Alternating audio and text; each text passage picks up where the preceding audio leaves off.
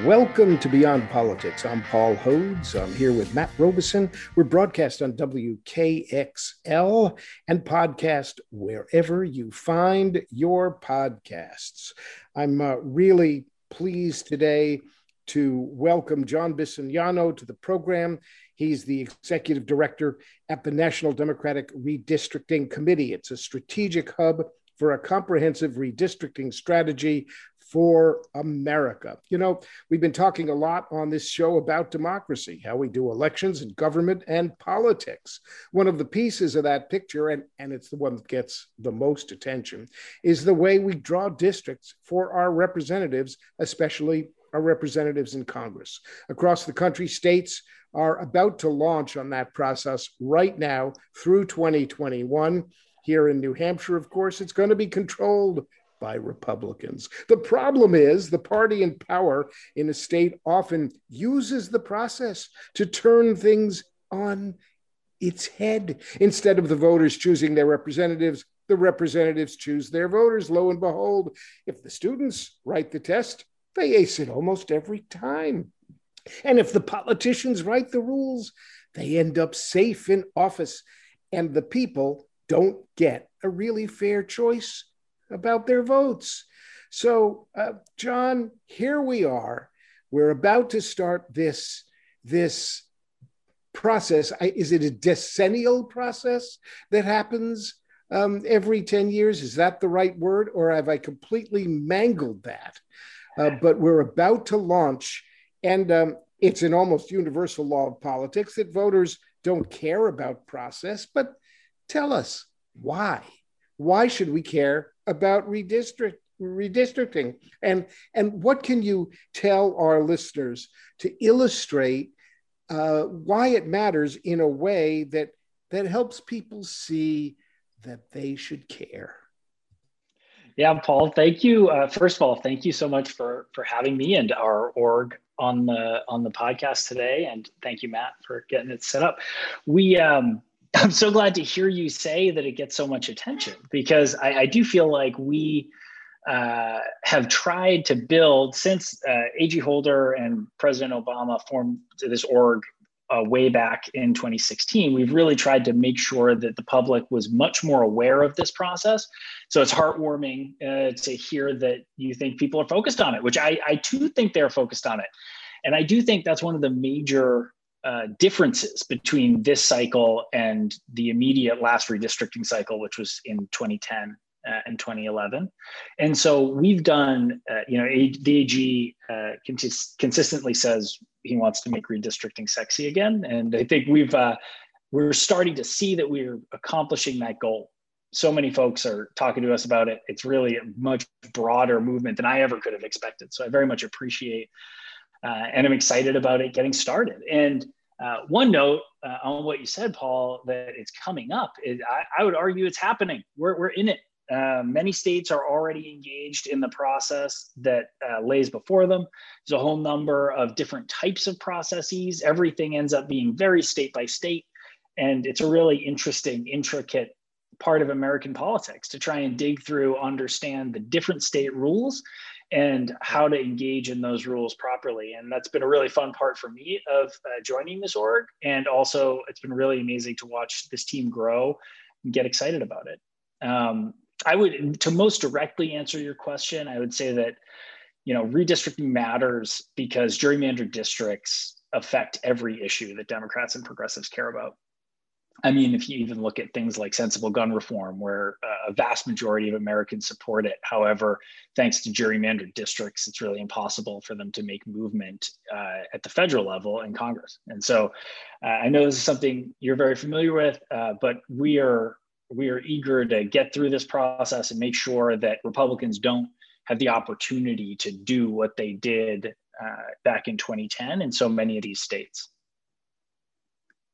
John, how far off the rails are we at this point? How skewed has political gerrymandering become, and how messed up have our congressional districts become as a result? Can you give any examples or any illustrations to help people understand why it's such a problem? Sure. Let me address it in two parts. First, what do we have to look forward to?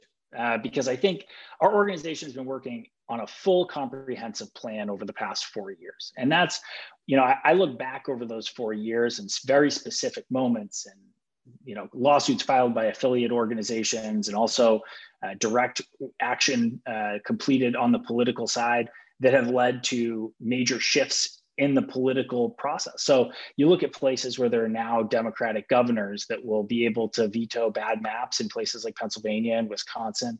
But just as importantly, I look at a lot of places, and this is directly to your second point, Matt, that we have commissions that are now in process. So in Michigan, there's a commission that we supported being put into process. And frankly, from our perspective, this is a situation where you have independent individuals that are able to come together and draw these districts to really suck the wind out of a lot of what Paul alluded to in his opener around where politicians have the pen and are able to draw themselves into these districts. So, I mean, there's a whole host of retrospective districts I could point to that are terribly gerrymandered. You look at many districts in Ohio, Jim Jordan specifically is pretty gerrymandered.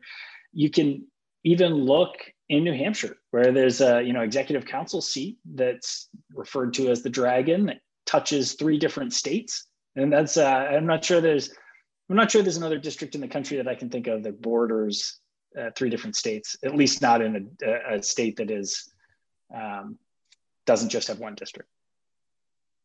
So let's talk about one of the elephants in the room. And I say one because it's a circus. Obviously, 2020 did not go the way Democrats or the National Democratic Republican Committee thought it was going to go. I mean, everybody had something to whine about. There was a lot of work done to make sure that states didn't end up with unified Republican control so that we wouldn't have the same round of political gerrymandering we had in 2010. It just didn't work out. Democrats didn't flip a single state house chamber. They remained completely blocked from the map-making process in some very key states like Texas, North Carolina, Florida, combined 82 congressional seats by 2022. So the GOP retained control of the state legislatures.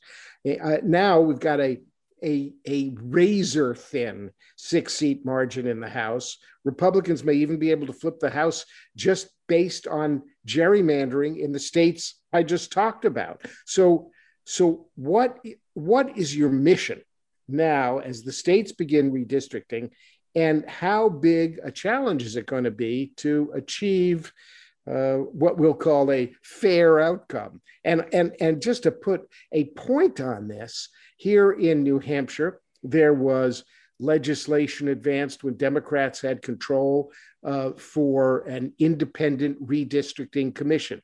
And let me just hasten to point out to our listeners, independent redistricting commission to try to get the politics out of the redistricting. It was vetoed. It never made to the light of day. And of course, Republicans have killed any attempt to go for independent redistricting now. Yes, they're in control, and yes, that's the way democracy works, but it's lousy. So what are you going to do? Yeah, thank you for asking. And I think realistically, we need to analyze this. I point back to my prior answer a little bit. We need to analyze this on a 4-year cycle and look back at individual places where we made massive changes that Republicans were able to gerrymander terribly in the last cycle. And when I look at the 2020 cycle, I'm not disillusioned. I did believe that we had a good shot at flipping some of the chambers that you referenced. However, I also, experiencing the full breadth of the 4 years, realized that we had fought back in a number of different ways, sometimes via lawsuits, sometimes via advocacy, sometimes with electoral gains. But all of those things were the path forward for us and remain the path forward, meaning that in some of the states you referenced, there's some sound precedent. There's different ways in which we're going to be able to engage in those states. And frankly, half the battle is being out there as public as possible. So thank you again for having us on, because generally speaking, we want to lift this issue up and make sure that these maps aren't getting drawn in back rooms like they were as you read books about what happened back in 2010. But we want to focus on making sure that the public and citizens are engaged, have the tools they need, understand how they can volunteer, remain active, and try and focus and bring the entire process into the light of day. But I do feel much better than maybe you described or let on, in that we've had plans in these states for the past 4 years. We are ready to execute those plans. As noted, on that Tuesday in 2020, Election Day, we had some losses. We didn't really go backwards. I mean, I think a lot of folks in the progressive community I've been talking to over the past 3 months, and there's this general like agita about, did we backtrack? Is this something catastrophic? And to us, it's like, we've had this plan, we're ready to go. We didn't backtrack at all, almost. Like basically we're dealing with a very similar landscape than what we've been planning for, and now we just have to execute those plans. So Matt, go ahead, Paul. Let me just follow up for a second. So sure. So how do you? What do you do? Do you try to educate Republicans to say, hey, folks, yeah, you won. Yeah, you're in control. Yes, your guys control the state legislatures, but we need you, Republican voters, to rise up and just help us save democracy. Come on, we know you want to. You're all good people, well-meaning people. Plain power politics, aren't the way it ought to work. We want you folks. We're going to educate you about why being fair is the right thing to do. Is that what's going to go on here? I mean, I do think educating voters is a major part of it. Should be a part of anybody's operation. But yeah, of course, especially in that when you look at polls on gerrymandering, it's pretty universal what you get back.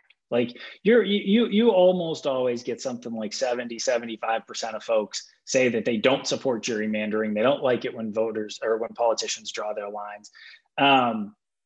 And so I do think there's a more universal base and sense of support than maybe one would let on in looking through a purely partisan lens. And then, sorry, were you going to add something?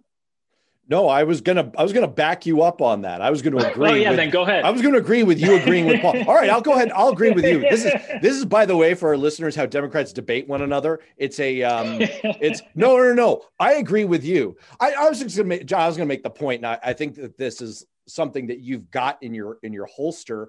So I'm going to go ahead and deploy it. Kind of side by side with you here. I mean, there is a legislative history here when independent redistricting has been on the ballot as a state measure. It's performed really, really well. And we saw this in 2018 in 4 particular states that are not super blue. They're actually purple or red. So in Colorado, the top of the ticket for governor was Jared Polis, and he won his race for governor with 52.3% of the vote. The redistricting amendment in that state won with 71%. In Missouri, hardly a Democratic state, Claire McCaskill lost her bid for re-election to the U.S. Senate with 45% of the vote, and the redistricting initiative passed with 62%. Same story in Utah. So, you're talking about, I think, a divergence that Paul was getting at here, where maybe the top of the Republican Party, the elected leadership of the Republican Party, doesn't necessarily have the same view here as the grassroots. Yeah, I think that's holistically fair. And I'd be remiss not to plug our campaign called All in the Line, which you can go to allintheline.org. But it's, that's our grassroots advocacy campaign where we are able to plug folks into this process in their state and help them engage and try and prevent some of that stuff that I was referring to earlier, where folks are just drawing lines in the back rooms and passing them real quick. So we're here to prevent that. So let me turn around now, having given a full-throated endorsement of your last argument, and throw a challenging argument at you because it's one that I hear a lot from my Republican friends.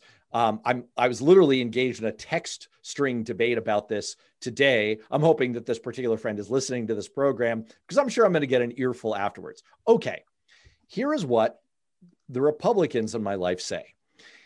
Efforts like the NRDC, your organization, and Democratic, that's big D party, Democratic Party efforts on redistricting and HR 1, the For the People Act, pro-democracy reforms, what our party thinks of as pro-democracy reforms, are, as Paul was just referring to, just another version of power politics. It's just taking a set of political rules that advantage one party and shifting it to a set of political rules that advantage another party. So my question for you is, first of all, how do you answer that charge from Republicans that really all you're trying to do is stack the deck in favor of Democrats? And if that's not enough of an earful for you, what do you do with, we know that Republicans are going to have sole power to draw the lines for 181 seats out of the 435 in the House because they have unified control in the states that those seats represent. But there are 49 seats where Democrats have unified control. Do you, as a way to even the scales, do you recommend that nonetheless Democrats in those places lay down their political arms and institute independent redistricting commissions?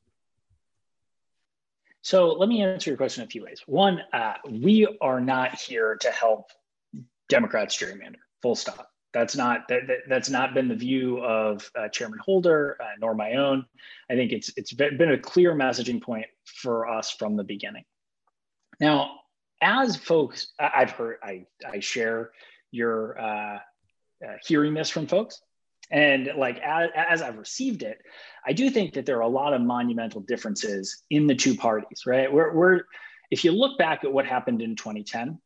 2010 was a real shift moment for this country's politics, not just around the technological ability to gerrymander, which it was, right? There was a new technology which facilitated Republicans in some states to really gerrymander in a much more scrupulous way. Is that mapping software?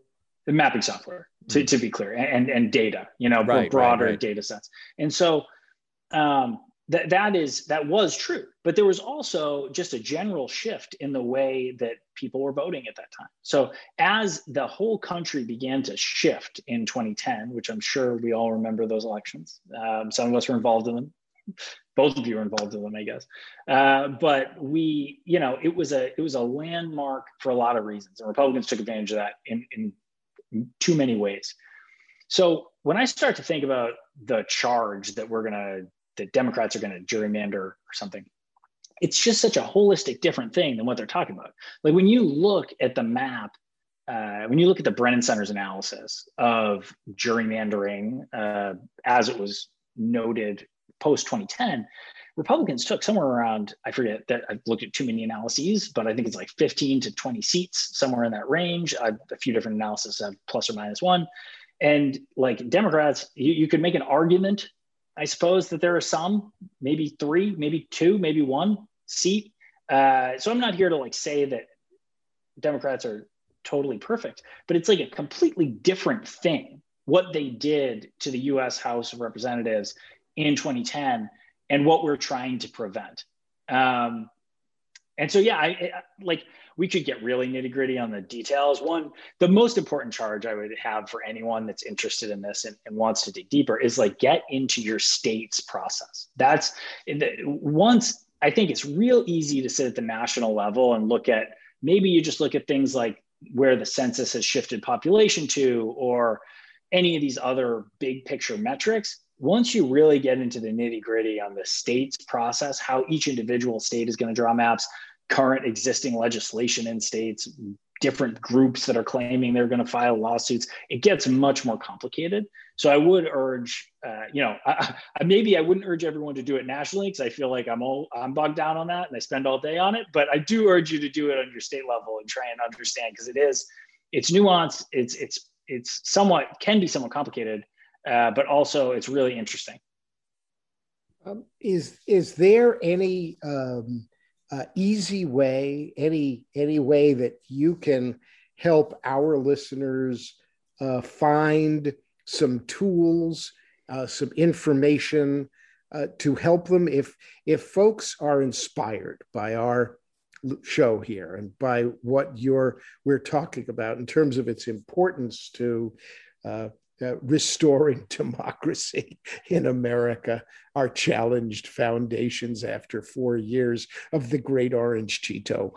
And we're all trying to find a better way to do democracy, fending off challenges from Proud Boys and Boogaloos and dealing with the challenges posed by Republican control of legislatures. But if people are inspired to get involved, where can they go to find out what to do, how to do it? Yeah, do they contact you? Do they contact your organization? Are there websites? Are there how do we do it? And we've only got a minute left, so it's got to be a quick answer.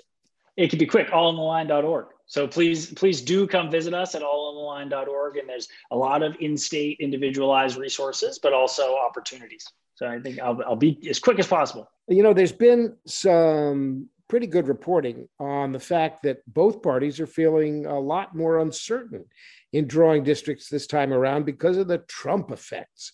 Democrats did really well with suburban voters, 2018 and 2020, but it's not clear at all if the shifts are permanent or just a reaction to Donald J. Trump.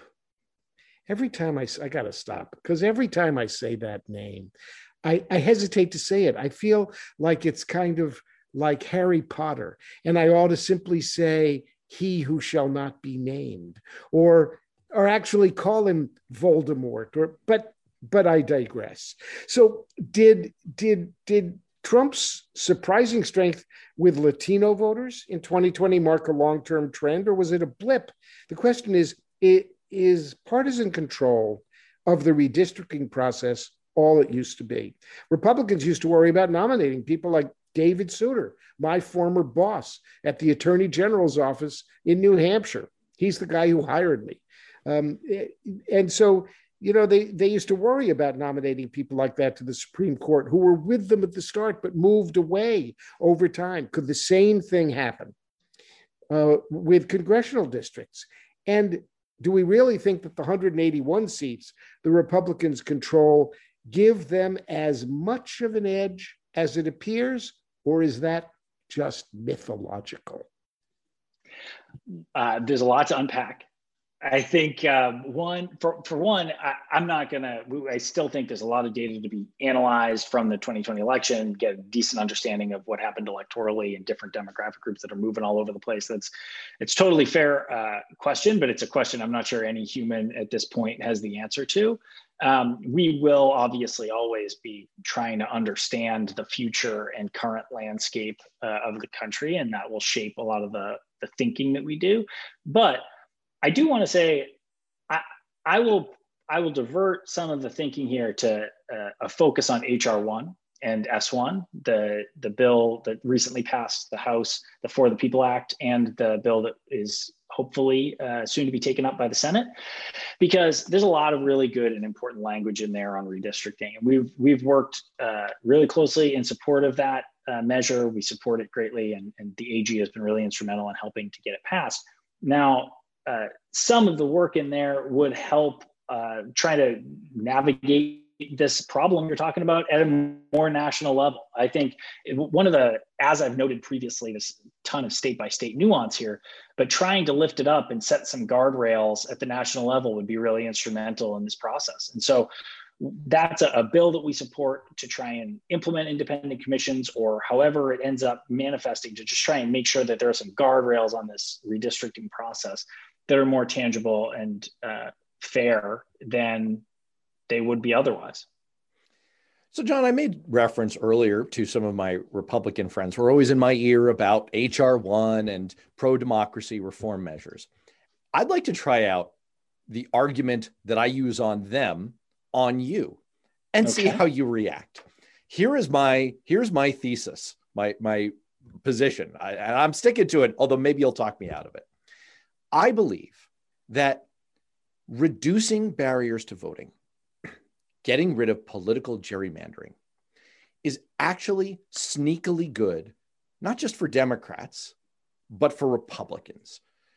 What I've observed is that Republicans, by drawing themselves protected enclaves of fundraising, protected enclaves of House districts, protected enclaves of all kinds of procedural rules around voting that give them a thumb on the scale, have given themselves an inflated, safe ecosystem to operate within. And what that means is that if you're a Republican running for office, you're a lot more nervous about your primary than you are about the general election. You're much more worried about being called insufficiently loyal to Trump or a rhino, a Republican in name only. And you're a lot less worried about, well, what is the middle? What does the political middle of my district think? What do most voters in my district actually want? And so over time, you've seen Republicans in the House get more and more conservative, drift further and further away from the center where most of the American people are. So the end of my long theory is it would be painful for Republicans. There would be displacement. They would have some short-term losses. I don't doubt that if we had fairly drawn districts and reduced barriers to voting. But in the long run, I actually think they would emerge as a much healthier party and a much better voice in the American process that was able to more accurately reflect conservative values. That's my theory. Am I wrong? And hang on one second, because I just gave him that whole earful and you're gonna add to it? Go for it. Before John chimes in with a smart answer, I want to say that you have just proposed the castor oil theory of politics. Yeah, take your medicine, my friends. Right. Okay, if you just swallow the castor oil, it doesn't taste very good going You're dating down. Yourself, man. It doesn't taste very good going down, but it helps you. And sooner or later, you'll learn to like the castor oil. So I'm going to keep on feeding it to you. Matt Robeson, I respect you enormously. I think you're a really. You chose the wrong medicine. You chose the wrong medicine. It's more like Ipecac. It's like we need an emetic here. We need you to vomit out the Trump. You're a really smart guy. You think that any Republican is going to buy the argument that, oh, it'll be better for you in the end. What? Have you seriously been saying that to your Republican friends? You know who I say that to all the time? Sorry, John, you're caught in the crossfire here. This is, you know what? When I used to work for Paul, I never used to get to say this kind of thing to him. You know where I have this argument, or I have this conversation all the time with my kids. This is going to be good for you in the long run. You have to trust me on this. And yes, am I being a little paternalistic to my Republican friends? Yes, I'm being paternalistic. That's the point. I am trying to look forward into the future to what would actually be good for Republicans. And then I think it would be good for Democrats, because you'd have a healthy conservative voice as a counterweight, and you'd have a healthy exchange of ideas in this country. God bless America. John? I rest my case. John? Sort this out for us. I will tell you what I believe, and that is that everyone should be able to vote that can vote in this country, right? It's like I agree that the laws that they're passing in so many of these states to try and inhibit voting and the gerrymandering that's happening in these districts is leading to extremism that is counterproductive. And I suppose my question would be, it depends on what kind of Republican you fancy yourself. But realistically, I'm inclined to agree that a vibrant democracy is helpful. And the path to a vibrant democracy and a representative democracy is through a lot of these reforms that we're referencing, and just through a fair map drawing process, fair, voting rights positions. But I really hone in on the word representation, because that's what to me matters. Like you should be representing the people of your district or your surrounding area. And when you do begin to find yourself in a position like Matt indicated, where you're only representing some small subset because you know that you're gerrymandered to a place where you can never lose a general election or something, it gets really problematic. And that's, I think, a lot of what we're seeing in the U.S. House right now.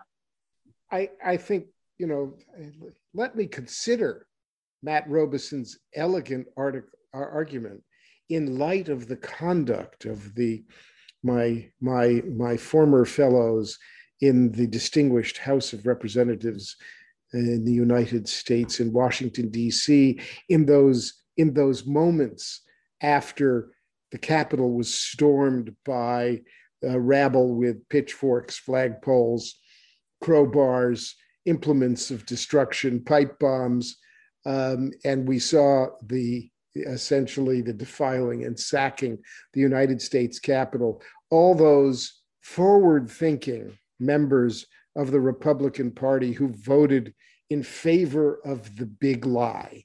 And I confess my skepticism about the possibility of convincing those 138 stalwart trumpeters that somehow fair districting and access to voting and the kinds of reforms that we have been talking about would ultimately be good for them, that they would then be seen as champions of democracy. They would be seen as paragons of virtue. They would be held aloft as examples of the kinds of statesmen and women that we hold so dear as an ideal for American politics. You never yes. Will. Oh, you ye of little faith. But nor are you going to convince the junkie that going cold turkey is their long-term best interest, right? Because they're hepped up on gerrymandering. They've got it tapped right into their vein, and they live within this ecosystem that helps them.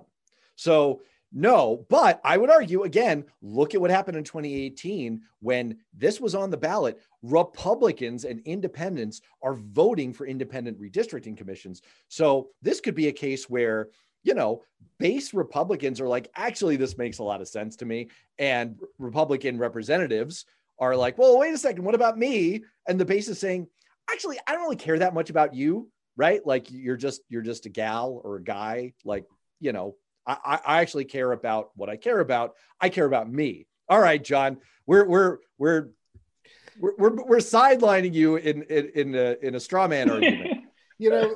I have to tell you, John, this is kind of unique because Robeson and I, usually there's like a Vulcan mind meld about a lot of this stuff, but occasionally he sits down and does some of the Robeson thinking.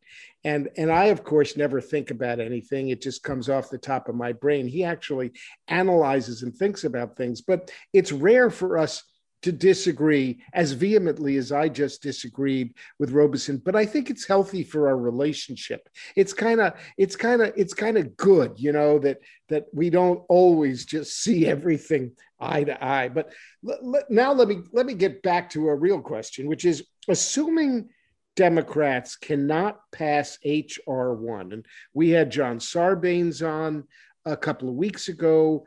Last week, we had some really inspiring young people who have formed an Unpack PAC to galvanize young people in support of H.R. 1 to really try to attract conservative Republicans, young conservative Republicans to the cause of restoring democracy, fair voting, doing something about gerrymandering. But if Democrats can't get H.R. 1 all the way through, do you have any way to get more fair redistricting passed state by state? Now, because as we've been discussing, In 2018, it sure seemed in a lot of places like redistricting commissions on state ballots were very popular with voters, including Republicans. Now, I don't want to make Matt's point for him about the educated Republican voter, and not sure that redistricting is a sexy enough issue to be a decider for voters going into a voting booth. But what do we do state by state if we can't do something at the federal level? Yeah, I think that has been our driving principle. Certainly when the organization was started 4 years ago, we did not have a full vision that we were going to have a presidency and a 50+1 Senate plus House. So we've been driving at a state by state approach the entire time, multifaceted, try and make sure that we're doing everything, not leaving anything on the table. There have been a number of groups over the course of time that have put all of their eggs in one basket in some capacity with regards to redistricting. Like maybe the Supreme Court will fix it. Maybe there's a lot of different ways that it could get addressed.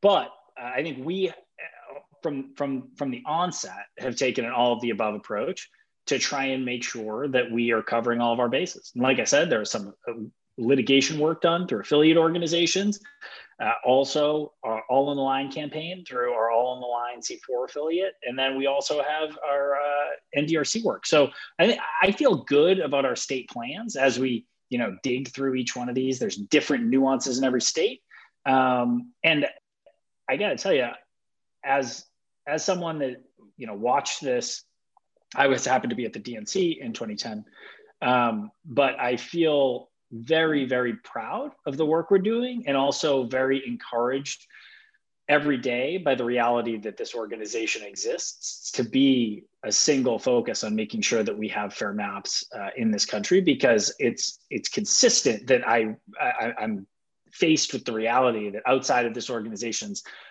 creation and operation, we wouldn't be able to do the work that we have in front of us.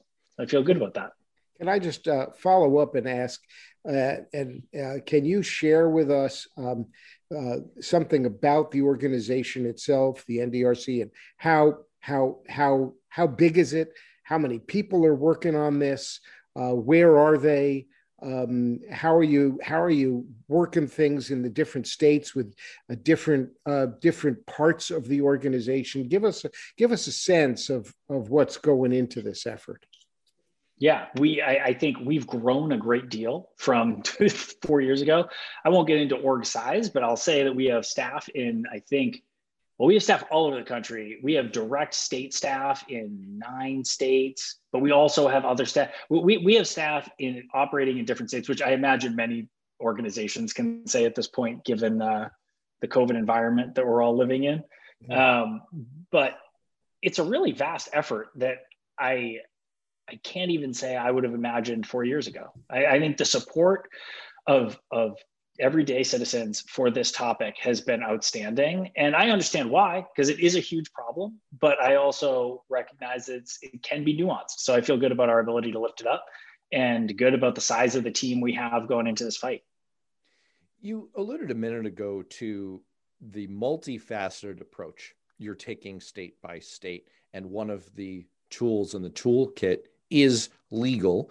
Now, not to turn this into a deep dive on legal minutia, but from a high level, one of the things that's happened over the last 4 years is that the Supreme Court has declined to step in a forceful way to disallow partisan gerrymandering. Now, to be clear, you still can't racial gerrymander. You can't explicitly do that, but they have not come in and said you cannot explicitly draw districts for partisan purposes. So with that Supreme Court backdrop, what legal means do you have at your disposal to go after some of the worst practices when it comes to redistricting? And I mean, obviously, there's other things that go in the voter suppression toolkit, but redistricting being the number one focus for you. Yeah, of course. So I do think, as you noted, racial gerrymandering or cases revolving around Section 2 clause of the Voting Rights Act. But I would also urge you to dig in. This is another state-by-state issue where state constitutions from time to time prohibit certain measures, whether it be partisan gerrymandering. There are some states that prohibit in their own constitution partisan gerrymandering, which is a potential vehicle for something like that. I think there's a lot of different places when you get into the state-by-state constitution, their own processes, as to how you would engage it. So what does the future look like? Where do we go from here? Where does your organization go? And what are your biggest concerns about what you see on the horizon? The future is hopeful, Paul. I think what a Democrat way to ask that question. I mean, like it's good. Hey, I'm a warrior. Okay, I'm a warrior. I don't want you to worry. I'm worrying. I'm a Democrat. What can I'm always looking, snatching defeat from the jaws of victory. What can I whine about? Why do you think I have a radio show? It's funny. It's funny. I think the future is bright. I think we have, I feel very strongly that we have really good plans in place across the country, and we have a sound processes of information gathering and action in each state. So I would encourage anyone to, again, visit us at allintheline.org and try and engage in the campaign. And where, if you're in your state and you want to get a better understanding of the process, I think we have reasonable documentation on the site. But also, if you want to like plug in, you really want to make sure that these politicians aren't able to draw maps in a dark room. That's going to be the best way to do it. And frankly, I feel pretty good about that. And if people want to empower themselves, in addition to going to your website, getting involved with your organization, is there a direct action that they can take either through you or on their own in dealing with their state legislators to make their voice heard? Yeah, I'm so glad you asked, and maybe I should be more clear. I do think a lot of the actions that we're proposing are state legislatively focused. Mostly, in many states, the state legislators are the ones with the power to draw the pen. So it's not necessarily talking to your member of Congress. It may be, but in many instances, it's not talking to your member of Congress. It's going to be talking to your state legislators, making sure they understand that you're watching, that you care about fair districts. You don't want some kind of terribly crazy gerrymandered map. You want a fair map for everyone to compete on, because from our perspective, when you have a fair map, Democrats do well, right? We believe our ideas are better, and there's a reason we believe that. And so we believe that when there's fairness on the board, we will do well. This is Beyond Politics. I'm Paul Hodes with my co-host, Matt Robeson. By the way, Paul, if I could break in with just one quick ad. Thank you for the folks who are listening to this. If you're listening to it on WKXL, or maybe you're catching it on podcast for the first time, please check out the Beyond Politics feed on Apple or Google or Stitcher or Spotify, wherever you get your podcasts. And please subscribe and leave us a rating. It really does. Well, look, leave us a 5-star rating, please. It really does help us out. It helps us have these kinds of really important conversations about democracy. So subscribe to Beyond Politics, wherever you get your podcasts. We've been talking with John Bisignano, the Executive Director at the National Democratic Redistricting Committee. John, thanks for joining us. Thank you both so much. We'll be back next week with more Beyond Politics.